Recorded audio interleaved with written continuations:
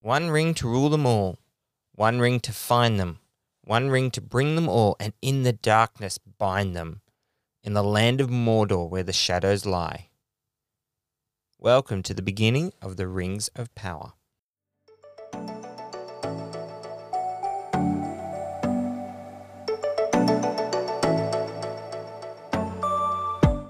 Hello listeners, it's Luke Ryan here. Just wanted to say thank you for your support of this podcast. Can you believe in the last week we have clocked over 700 listens, which is quite amazing for this little 10 to 15 minute weekly podcast that I do by myself, and I'm very grateful for all the support. It's just a bit of fun, hey? So in today's episode, I'm going to run you through some of the characters featured in this series, The Rings of Power. I'm going to give you my impressions of the first two episodes.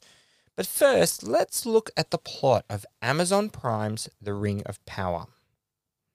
Now, The Rings of Power focuses on the major events of the Second Age of Middle-earth, a largely unexplored part of history of Tolkien's world. Primarily, you'll read about it in the appendixes of Lord of the Rings trilogy. And Appendix B, I believe, is the one that they're focusing on the most, which has a slim timeline of all these major events, and it's very ambiguous, which leaves a lot of room for interpretation. Amazon Prime's The Rings of Power has the honor of being the most expensive TV series ever made.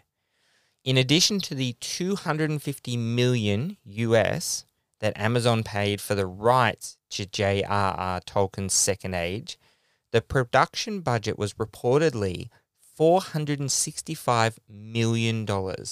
And all of these figures are US, by the way. At 8 episodes, that's $58 million an episode. So it's safe to say fans are expecting big things.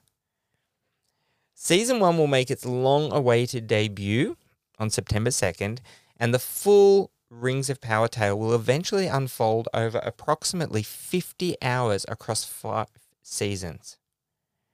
Now, this expense meant that the secrecy for this show was off the charts.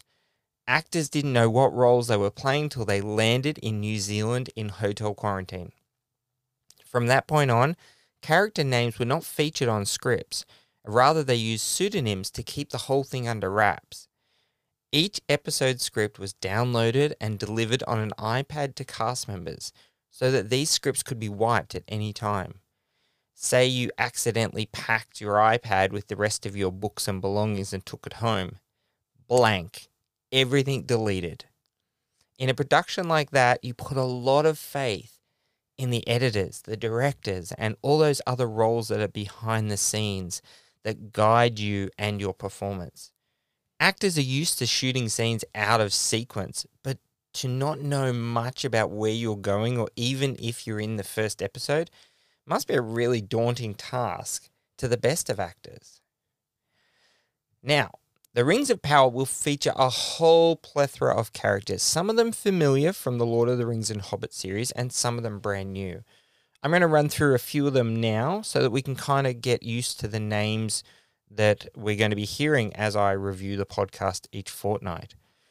I was originally going to list the actors who play the characters, but looking at the cast name, I have Buckley's chance of being able to pronounce some of these names.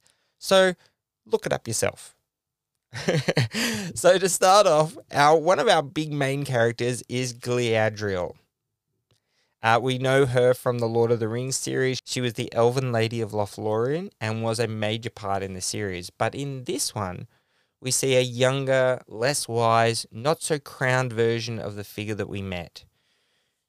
Another familiar face is Elrond, who'll be featured.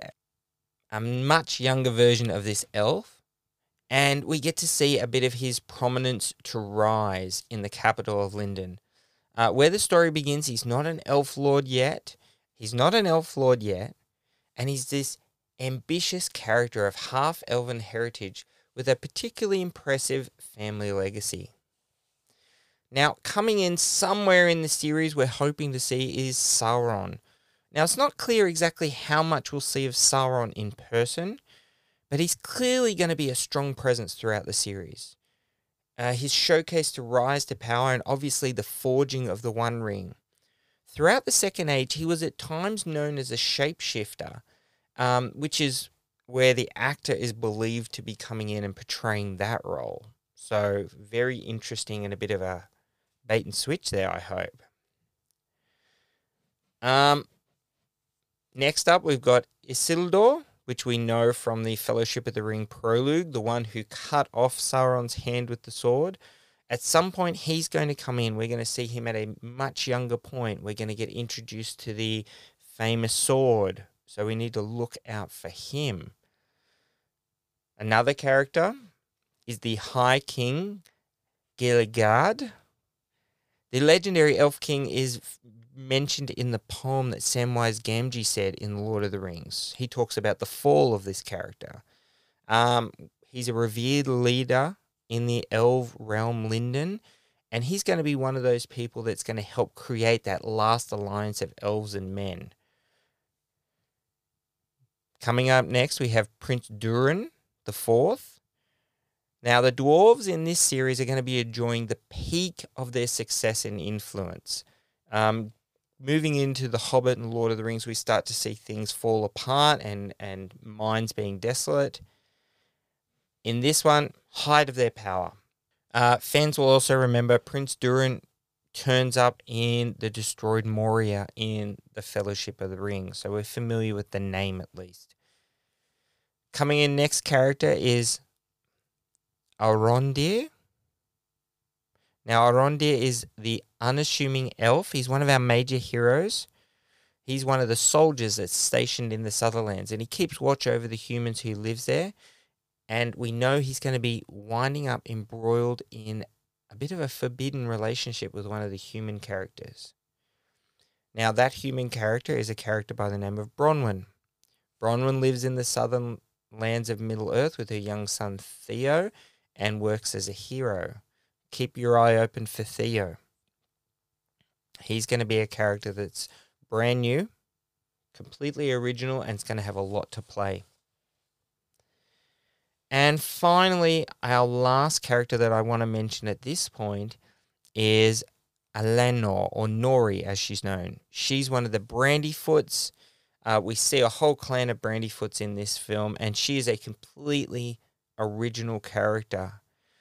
And a bit of a distant relative and ancestor to hobbits, so somewhere in that realm. Now that we know all of our characters we're going to see in the Rings of Power, let's talk about Episode 1 and Episode 2, and I'll give you my first impressions of the show. Morgoth would be defeated, but not before much sorrow. For his orcs had spread to every corner of Middle-earth, multiplying ever greater under the command of his most devoted servant, a cruel and cunning sorcerer. They called him Sauron. My brother vowed to seek him out and destroy him. But Sauron found him first, and marked his flesh with a symbol. One whose meaning even our wisest could not discern. And there, in the darkness, his vow became mine. The Rings of Power don't hold back. The special effects, fantastic, and I was instantly transported to my first experience watching The Fellowship of the Ring. The world building was expansive, with the show moving around Middle-earth and showing us graphics of the map to help orient ourselves. I did feel like I needed my own map during these points so I could orient myself with my knowledge I have from the previous films. Being able to say, was this location north of Gondor or west of Mordor?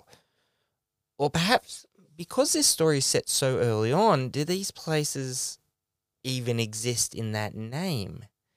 Something I'm going to check up on as the series continues. Rings of Power introduces us to many new characters, but the four main characters we've already gone over, and they help us explore the different things happening in Middle-earth. Now, I get the sense, because these characters are so spread out around Middle-earth, I get the real sense that these characters are slowly going to be drawn together as their stories intertwine. Galadriel's our main character, and we know her already from Lord of the Rings. She is pursuing Sauron to avenge her brother. Next up is Elrond, who is moving up in a leadership role, and he is putting things in motion for the creation of the Rings of Power. It must be really difficult to translate something like this into a TV series. I mean, sure, there's action, there's creatures, there's the typical traits that we come to love and expect in a Tolkien universe. However, in these first 2 episodes, we wander aimlessly, similar to the Hobbit trilogy. Like a story that could have been covered in 2 films, it's spread thinly over 3. With so much content available today, a show really can't afford to linger and dip the toe into the plot. Audience need to be stirred quickly so that at the end of each episode they have something urging them to watch the next one. In this case, eagerly awaiting the next week's episode. At this point, I don't have that in the show. I believe it's because we're allowing too many characters to come in and we're not having a central person who we're continuing to follow. If you think about The Lord of the Rings, our person was Frodo, Sam, and Gandalf. Through them, we were introduced to others, but we were always drawn back to them. They were our center. In The Hobbit, it was Bilbo and Gandalf, and through them we meet the others, the dwarfs, the humans. But they were our center. In the Rings of Power, they're trying to make Galadriel this role, but she has such little story time, and she's quite emotionless at this point. You know, she is an elf, so we expect that, but compared to the characters that we already know and love, she's quite muted. I think audiences are going to struggle to connect and understand her motivation if that consistency goes on. Now, hopefully, everything will change when Sauron turns up. And speaking of the bad guys, I wish we had more about the bad guy before Sauron, Morgoth. Now, it's my understanding that showrunners were only able to buy certain portions of the rights to Tolkien's material. So some stories and characters are completely off limits. But wow, that would have been grand. I want to take a moment to briefly discuss the diversity shown in the series, as there's been a lot of negative talk about it. Now, we have dwarfs, elves, brandyfoots in different ethnicities. I really have no problem with it. I have no problem with the changes, apart from asking if they were the best actors for the role, or did their skin color influence the choice? It is, in pop culture, starting to feel like producers and casting directors have like a checklist of diversity to include in pop culture. At the end of the day, I'm really fine with whoever plays the role, as long as it's the best acting performance. And the showrunners know that changes will bother Tolkien purists. Those who are loyal to the text know that, changes to the ethnicity of the elves is going to be completely contradictory to the books.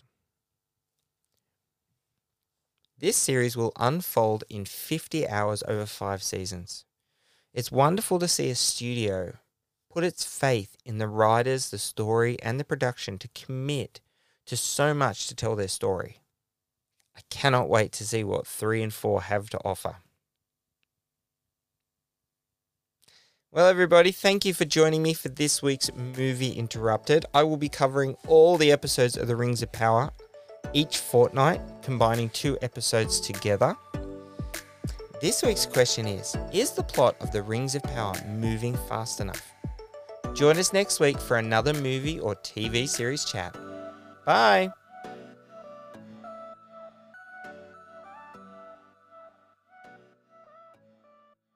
Waiting for another episode to drop? Tumdrum Media has you covered with a range of podcasts perfect for your daily commute. Why not check out The Curious Audience? Go in pursuit of the unknown with a Yowie hunter.